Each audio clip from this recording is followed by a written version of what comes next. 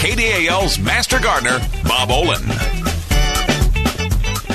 And away we go with the Bob Olin Show. Good morning, Bob.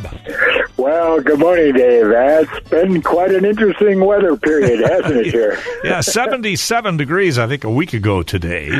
And today it got down to 15 in Superior and down into the 20s in Duluth. Yeah, 20s in Duluth and 15 in Superior. I'm sure outlying areas were low 20s into the teens, I'm sure. Yep. That's way below average, and we were way above average before. But do you know what that results in? A very average season. Right, yeah. You just go from highs to lows, but in the middle it's right where it's supposed to be. Right, and I always take a look at the weather statistics because really the climate and weather really does dictate how our plants perform out there and when we're going to be doing things. And it's very remarkable because we had these swings, but overall the growing season, and we consider the meteorological growing season when most of the plant activity occurs, June, July, and August, just about average. We never had hot extremes. We had one day at 94. This is at the Duluth Airport, and I know temperatures vary around this area, but nonetheless, we had very little extremes. We've had these rainfall events, which have been characteristic over the last 15, 20 years when they really started monitoring climate and a lot of the weather statistics and looking for some of the changes that might be occurring. And we have had a lot of rainfall events. We really didn't have those intense rains. We had slightly warmer evening temperatures. Evening temperature is very critical for growth of plants because we're actually burning carbohydrates in the evening. So if we have very warm evening temperatures, we have to compensate for that with real optimum temperatures the next day to recover some of the sugars we lost at night. But we had very average, maybe a little bit above average evening temperature, but everything's within a fraction of a degree of our long-term averages. So for us, now the rest of the world seems to be going through other extremes. For us, it was just very, very average, but with some of these extremes. Now, last year, as an example, we came in October and we hadn't had a frost, and we were kind of anticipating that long, prolonged fall this year because we started off very slow. We had snow obviously on the ground in the May. Everybody got their gardening off to a little bit of a late start, and we thought maybe we would compensate for that by a very long, warm fall like we had last year. But that, of course, wasn't the case. Our first frost date was a little bit delayed beyond the average, but nonetheless, we were pretty much average there. We didn't get the prolonged warm fall that we would have liked, and this, for most folks, is a second hard frost or freeze. I think this is one that took out just about everything, Dave, but very, very interesting. So we get a chance here, we'll talk about how people might adjust to some of this, and I think taking a few notes at this point, and I've got a few thoughts that came out of everything, all the growing I've been doing, and how I could have adjusted and handled this season a little bit better and gotten a little bit more productivity. Good productivity. We had moisture, we had sunlight, had that combination. We had a different group of diseases and insects that got expressed because they're responsive to weather conditions as well, but nothing really that would have, for the most part, shut our production down. So we had a good growing season, not an extraordinary growing season, but I think if we take a few notes and plan again into the future, we even make these types of conditions that much better, Dave. Well, the South Shore ended up with about, 9-10 inches of snow in some places, too, so they got the snow cover earlier this year. Isn't that something? And I know these temperatures are significantly below average for the next day or so, and then I think we're going to warm up. Isn't that right? Yeah, back above average again for the weekend. We'll be in the 60s by Sunday, I guess, so you never can tell. You never can tell. It makes things very interesting, doesn't it? All right, we'll be back and take a quick break. Bob Olin Show here on KDAL. It's 9:20. 9:22, Bob, I think this is the time of year you normally have folks starting to put those bulbs into the ground for next spring.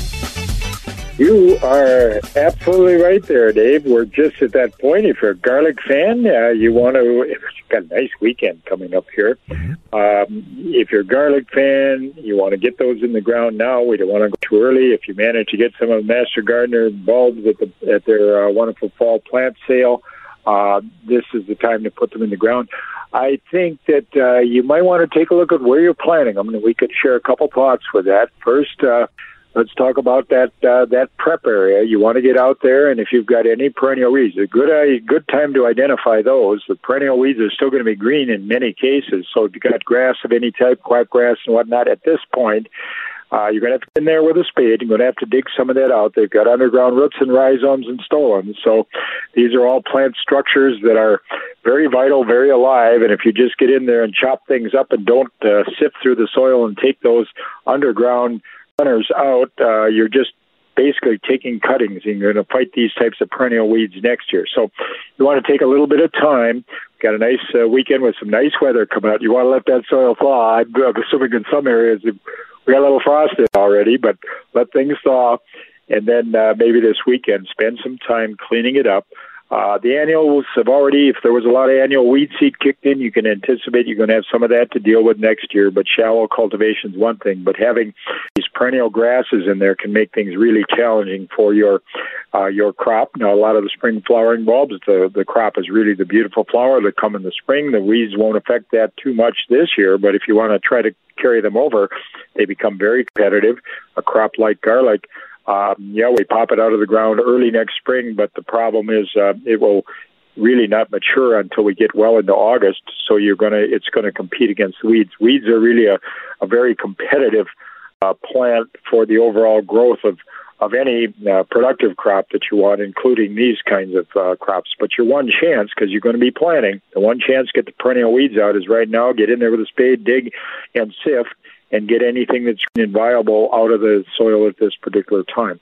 So you want to do that. You want to work in, if you've got compost, all of our soils for the most part. Now, it's kind of interesting. We've got in this area, we've got the peatlands, which is all organic. Then we got mineral soils, which are very low in organic. If somehow nature had decided to mix the two, we probably would have had an ideal set of circumstances. But now we've got 100% organic in one area, and in the mineral soils, which are most of our garden plots, we get 1 or 2% organic, or even less in some cases. So this gives you an opportunity. Remember, you're planting perennial crops. You won't have a chance to get down in the soil at that point. So you want to incorporate organics. What could that be? That could be acid sphagnum peat moss. Could be compost, certainly. Garden Green, one of our good sponsors there, has got a great product, the municipal compost that comes from the Western Lake Superior Sanitary District. Many of our other listeners have got municipalities that have compost areas. Make sure you've got a well-composted area. If you're actually taking it from one of these municipal sites, you want to be a little careful there. You don't want what we call green compost, something that isn't mature. So whether it be your compost pile or if you're getting it from another source, make sure you got quality material. But once you clean the weeds out, then you want to get this organic in there now, because it'll have a tremendous growth response for these bulbs. So then we'll take a little look. We're going to space them properly. We're going to ensure that we don't get them in too deep. And we want to make sure that we get them oriented properly. So look at the tip of the bulb. I have seen bulbs planted with the tip down, believe it or not. And then you got to turn that around. You don't see the roots at this time, so the tip has to be up. As a rule of thumb, the larger the bulb, the deeper it can go. The lighter your soil. By light, we mean sandy loam. The deeper it can go. Heavy clays, we're going to have to come up a little bit farther. Small bulbs, of course, we're going to have to come up as well. So usually maybe 2 times the diameter, 2.5 times the diameter of the bulbs, about where you're going to plant them. So we got a good bed prepared. We got them properly spaced. Don't push it in too tight. I see people putting bulbs in 2 to 3 inches apart. Let's give them a little bit of room, 8 inches apart, so they can actually grow. So you're going to let them grow. They're going to be down in the soil at this point. The other thing you might want to do is you might want to incorporate, I would say for our area, a little potassium. Oftentimes our soils, got a soil test, we don't know for certain, but in most cases our native soils are low in potassium. Potassium should really be put in with that organic material if you're going to rototill it in or dig it in, because it doesn't leach real readily through the soil. So we got a good bed, we got good organic, we got good fertility in there. Let's stay away from the nitrogen. We don't need that at this point. Got good fertility in there. We're going to get them properly spaced. We're going to get them in the ground at the right level. Everything's ready to go. And then if you've got gray squirrels of any type, you want to pull some kind of a protective layer over the top. Typically, we'll use hardware cloth. You can use You can use other fabric material if need be, or screening of one type. Some of these squirrels will go through a plastic mesh. This is going to come off next spring when those tips come up, because we can't impede their growth, but it'll protect them. Sometimes I think those squirrels are watching you as you go through all this trouble, and you put lead money into those very, very classic, expensive tulip bulbs, and then they'll come in and they say, thank you for the Thanksgiving feast you prepared for me. So we want to, particularly in the urban areas where we have a gray squirrel population, some type of protection. Hydroquox quarter-inch mesh, you can use it year after year, put it on now. And then what we really want in the fall like this, there's enough warmth in the soil. We want the roots to start. We want the tip to break, but we don't want anything to come above the surface. Then we let things cool down. And if you have very tender bulbs, and now this is true of many of our tulips, not all of them, many of them, certainly not daffodil, they'll take it. Some of our garlic is very tender as well. And as a rule of thumb, a little quality straw on the top, but we're going to wait until November, until temperatures get a little cooler. And then just in the event that we don't get any snow protection, if we had a very, very cold early start of the winter without snow, that can be damaging to many of these bulbs. So we're going to be putting some kind of protective layer if you have gray squirrels, and then you're going to be putting some straw on the top, 6 to 8 inches or so of a quality weed-free straw. That'll come off in the spring. Your protective layer will come off in the spring, and then you're ready to go there, Dave. So I did kind of a primer there, kind of a run-through of what you want to do with these bulbs. Well worth the effort. Great opportunity to plant now. You will feel so good because they jump out next spring before you're doing any other planting. I think some of the most rewarding early spring activities is to see some of the bulbs emerge from the soil that you planted last fall. So it's a lot of fun. It's worth the effort, and this is the time to do it, Dave. A lot of folks are going to have plenty of leaves around, but that straw is much better as an insulator than the leaves, I assume. You know what you can do with leaves, but the problem is insulating value comes from trapped air. And the nice thing about a straw, first it's intertangled, so we're trapping some air, but a straw, which of course is the shaft of a grain product like wheat as an example, you got the head, but then you've got that nice shaft. It has actually air chambers in the structure of the stem. So this is where that trapped air comes from, and this is what provides the insulating value. If you just put leaves on there, a little moisture, a little water, they tend to compress. As soon as they compress, then there's no insulating value for you. You can put leaves in what we call a pillow pack. You can put them in plastic bags, a garbage bag, and then they retain their loft because they don't get wet, and that can be used very definitely. That can be used for that. If you're tipping hybrid tea roses, we use those pillow packs of leaves all the time. We just don't put the leaves on directly. Got a lot of leaves. They're going to go in the compost pile. We'll get a chance. We'll give you some compost basics coming forward here. All right. But leaves for insulation really should go in some kind of a protective barrier. Some years, if you don't have moisture, they'll retain some of their loft. If we get a little on top of that, they're fine. But in many years, we'll get a rain on a warm event like what you've got there, and that's what gets them wet. And then that eliminates all the air, and you have virtually no insulating value that comes from them. And snow is pretty important, too, through the winter, obviously, before it gets sub-zero. Absolutely. We really like that snow. The best insulator out there is really snow for a couple of reasons. You get, first, it's got the same kind of structure. It traps air. But then when it starts to melt in the spring, right away you've got that nice discharge of moisture right down in the soil just as these bulbs are beginning to emerge. They need some water at that time.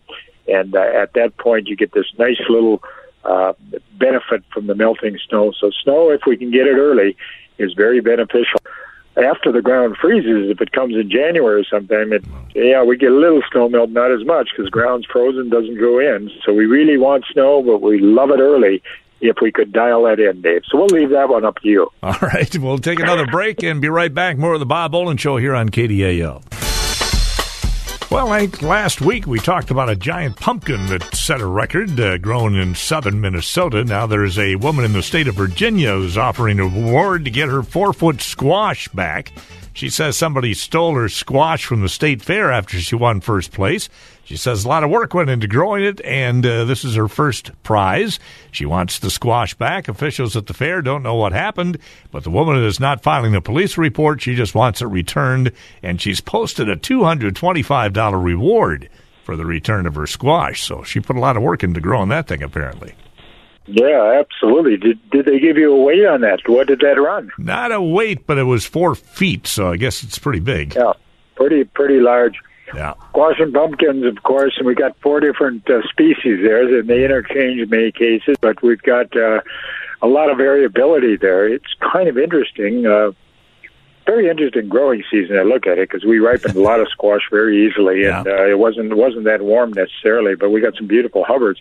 We're going back to some of those older varieties, the standard Hubbards, which are heirloom varieties, and they're what we call open pollinated. Nobody wanted those for the longest time. Those are great squash, but they can run certainly 20, 25 pounds, and they were kind of a mainstay. I mean, squash along with potatoes, any of these winter storage crops really is what sustained people's diet and their food supply and the calories that they needed. And it's kind of interesting. We've come so far with the introduction of new varieties, and because gardens are smaller, lots are smaller, people really aren't totally dependent upon what they grow for their food supply.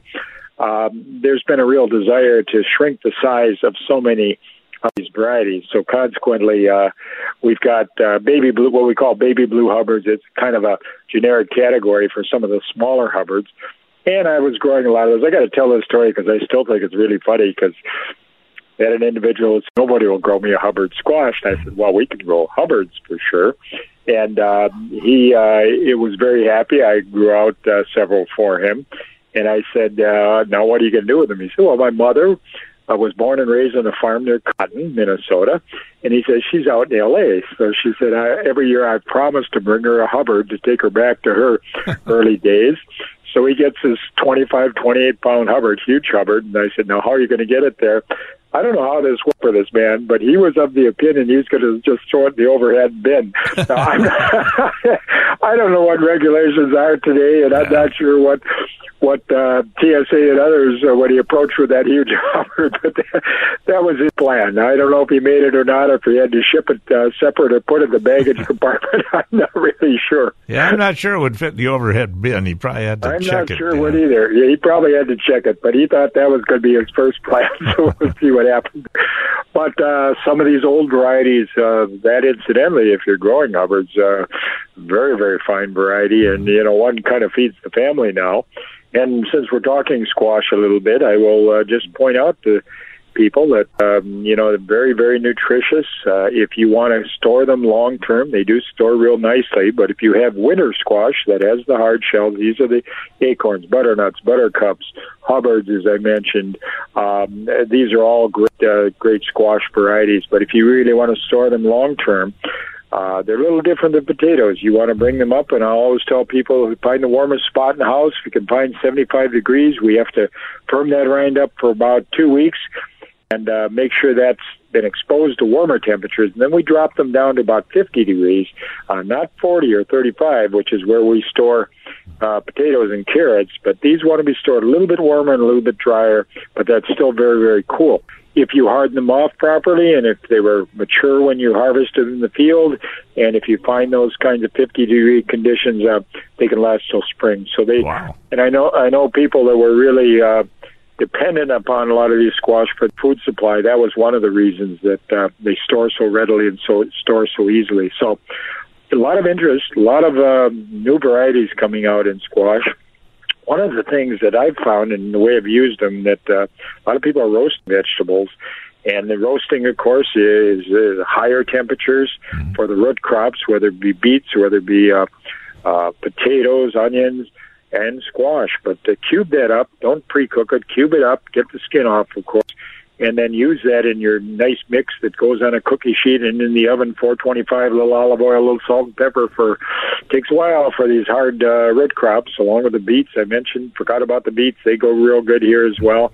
And then maybe minimum of 50 minutes probably, sometimes maybe a little over an hour to get them cooked. So when you need a little heat there in the kitchen on a cool day, they make an extraordinarily good meal. And don't forget to cube up some of that raw squash on there. That really is delicious. Almost tastes like a nice sweet potato, and it's a real great way to introduce people that don't like squash but may like some of these other vegetables. You can introduce them to squash that way, and then they become big squash fans from that point on. You can cube the squash, or you can squash the squash. Yeah, you can. Yeah. And pre-baking it and then squashing it and using it that way, as a squash vegetable is the way it's typically used. But Was that how how did it get its name, squash? Is that why? Maybe that's possible. Huh. I think a lot of the plants look like they've been squashed. A lot of the varieties look like they've been flattened. All right. And maybe that's where it came from. There's a question I don't have a good answer for you. Maybe we can find out where. But, All right. most people will take them, they'll slice them up, and you'll bake them in the oven after you pull out the seed cavity for, slightly cooler temperatures, 350 degrees, until you get a nice texture there, they're nice and soft, and then they scoop it out, and you can use it as a vegetable on your plate, or you can use it for any other number of components. Squash soups become extremely popular, and you can use it there.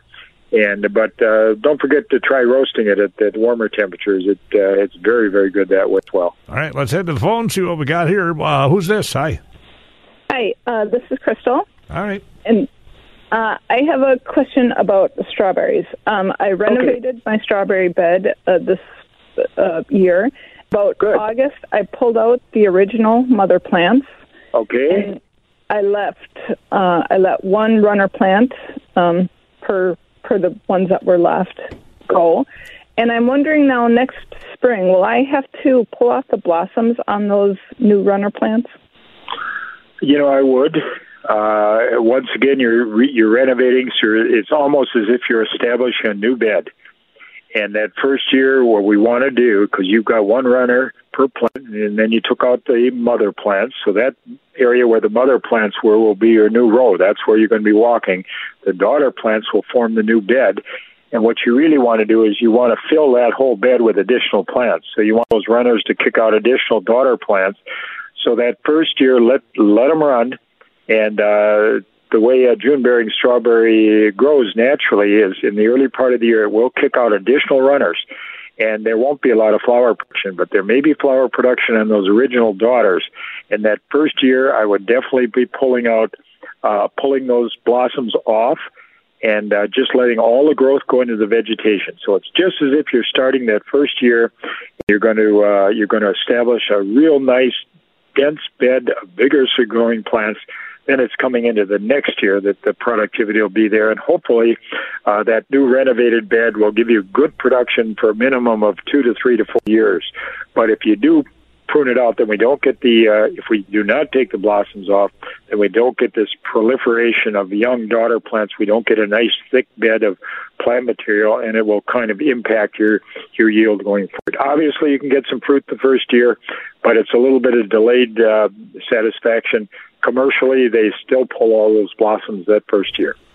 Does that make sense? So I have to take the blossoms off of both plants? I would the take new runners and the old daughters. Out the old mother plants, did you? Are you going to take out? I pulled out the original mothers, and now the daughters have sent out the runners. Yeah, the daughters have the daughters produced some additional runners already. Yeah. Yes, I would pull blossoms from all of those, because you will get a proliferation of additional plant material. So what you ultimately want on your new bed where these daughters stretched in is you want an area maybe 18 inches wide that just filled with plants. It's just like a real thick bed. That's what we want to accomplish the first year.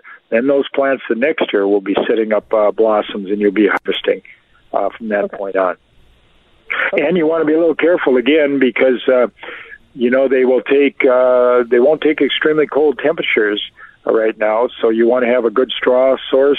You want to leave them be exposed to cooler temperatures, low 20s, and for a prolonged period, not just a one night like this. We got warming that's occurring, so you still got good vegetative growth going there. So sometime in November, you want to cover and protect those plants, and then that will have to come off in the spring. You might want to pull the straw a little bit off in the event that you've got some of these blossoms setting up in the future.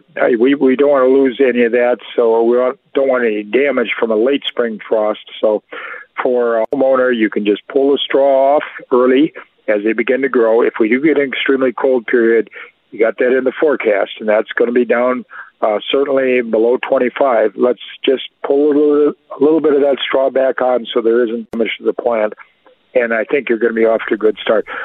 I will say this, there's nothing like a homegrown strawberry. There's a little bit of technique, as you found. There's a little bit of effort that goes into producing them, but the result is tremendous. Very, very high-quality fruit in this area.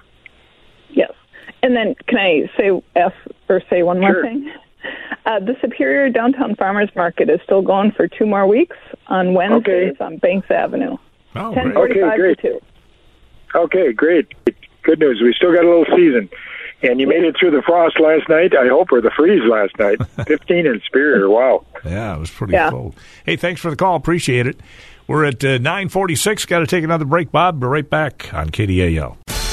Back again, Bob Olin. Bob, we should mention the farmers market going on tomorrow and again Saturday in Duluth as well. That's right, Duluth and Superior. So we're going to the end of end of October here. We still got a lot of great pumpkins, got a lot of great squash, a lot of great potatoes, few tomatoes. Well, after last night, we'll see how our growers did. It got cold for many of them as well, but everything is kind of, in my case, double wrapped. We don't stop with one layer of covering. We're at least 2 or 3 layers of covering. So there will still be product of all types. And, of course, in Duluth, that's 14th Avenue East and 3rd Street. And both Wednesday, tomorrow, 2 to 5. And we've got Customer Appreciation Day on Saturday. It's always a great time. Yeah, we'll be giving away a lot of product and just having a good time. Lots of good music. And Terrence Smith, which does such a nice job with the young kids, making music, letting them participate. He'll be there on Saturday, and it will be very, very, very festive. And we really want to take this opportunity to thank all the great customers that support the local farms in this area. But Customer Appreciation Saturday to noon, and then tomorrow, of course, great time to shop because it's not near as crowded and easy to park. That again is 2 to 5, 14th Avenue East and 3rd, just 1 block down from the Burrito Union, which is up on 4th Street. So there we go. Thank you, Dave, and thanks to all of our customers that have showed up this year. It's been a good growing season. Well, I take it you still have some tomatoes in the ground then, right? Oh, yeah, we still got tomatoes. We'll see after last night. I haven't checked. But Okay. We've got some in high tunnels and so forth. So we have a few tomatoes left for sure. All right, very good. What else is going on, Bob? Well, I've got questions from people about reseeding. I had a question from someone about reseeding their lawn at this point if it was too late. And it's kind of interesting. And then questions on dormant seeding. So at this point, we usually cut off the seeding date at about mid-September, depending on the year. And the reason for that, if we were to seed right now at this point, now we're talking about areas where we've made a seed bed, we're putting grass seed now in the ground.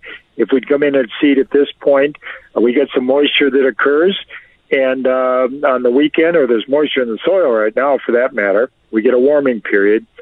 Those small seeds germinate, and the seed tip begins to emerge from the soil, and then we get the open cold temperatures. So oftentimes it's just an exercise in futility to try to seed this late. So we like to seed early. You can sod as long as the ground isn't frozen. So if that's an option for you, you can get the sod on there. People ask me about this concept of dormant seeding. Dormant seeding, really, you can do that, but it's too early for that. So you want to go on just before winter really closes in. So you've got perhaps a seed bed that's already frozen. At that point, you're going to drag some seed into it, and you want that seed to remain dormant. So that's going to occur probably sometime in November. That's kind of hit or miss. I've been extremely successful with that, and then I've failed miserably with it as well. So but it can be one way or another. The whole concept is the seed goes on very late. It doesn't break dormancy, so it doesn't germinate, so you don't have any winter damage. But it's sitting there, and as soon, with the moisture in the soil, as soon as that soil begins to thaw with all the moisture, it takes off and it grows very, very prolifically. And if there is any resistance, oftentimes we've got dormancy that needs to be broken in seed. That gets broken by the refrigerator temperatures under the snow all winter, and then things break and start very early before you could even get on there and even manipulate the soil in the spring. So dormant seeding can be effective. It also can be, depending on the conditions, very, very challenging. The other question I'm getting is, can you still put apple trees in the ground if you have them? You really can, as long as you can get into the ground. This time of year, this wind that we've had over the last, and boy, that was cold last night. Anyone who was out there working in the field, that wind was really pretty wicked. That's the other thing I'll mention. If you have to cover when you get these kind of winds, make sure your coverings are secured, because I've seen many situations. I double wrap, blew off the top cover. I was surprised on some things. Make sure everything you got is secured to the ground, rocks, anything else. You want to peg them in. With these kinds of winds, that can be extremely damaging. If you're planting a new tree, the only time we really recommend that you stake with guy wires is this late in the year. Earlier, we really don't need that because we're going to get a root system that's going to get established, and this root system may not really be well established at this point. So you want to plan on putting the tree in the ground, doing all those things that make for a good tree installation, and then at this point, you're going to have some guy wires, and you want to be very careful that if whatever comes in contact with the stem itself, the trunk of the tree, you have to have that protected. And oftentimes a piece of garden hose that you slip that you can wrap around, and of course that cabling comes inside the garden hose. The garden hose itself comes in contact with the stem, so you want to do that at least 2 sides of the tree, maybe 3, depending on the size of the tree. Get it staked down so that we don't pop that root ball out of the ground before those roots have a chance to get established. Now, once you get through the year, maybe 1 full year staked with guide wires like that, then we want to pull these protectors off, because ideally a strong tree is one that does work its way in the wind, and that stem moves back and forth, and in the process we develop stronger cells and you develop a stronger tree. If you leave those guide wires on for a number of years, then you decide they got to come off. The tree hasn't had a chance to strengthen, and oftentimes we will snap trees that haven't had that opportunity to move in the wind. So our main reason for putting the guide wires up, and it's done very typically, I see it done in June. You don't need it done in June. You need it done now, very late in the year. In June, those roots are going to hold for you, and then you don't have to go through all the trouble, and the tree will whip in the wind and develop strength. But right now, you've got to do it. You want to protect them, because there isn't going to be the opportunity to get a strong root system. We don't want to pull that tree out of the ground or the wind to pull it out of the ground. But 1 year maximum, and get those guy wires off, and let that young tree just fight its way through the world, and in the process will develop a lot of strength. Kind of like training wheels for the tree. It's kind of like training wheels. You want to get them off, as soon as you can, and let the tree do its own thing. That's right. It's a good analogy. Very good. Hey, Bob, we got to wrap it up, I guess, for today. But again, remind folks about the farmers markets coming up tomorrow and Saturday. Farmers market Wednesday 2 to 5, and Saturday 8 till noon. We got a Superior market. Mention that as well. Mm-hmm. We all work together on these things, and still plenty of product. We want to invite people down, and we should have really very, very good markets coming into the rest of the week here. All right, and the Bob Olin Show returns next Tuesday, same time, right here on KDAL. Thanks, Bob. Thank you, Dave.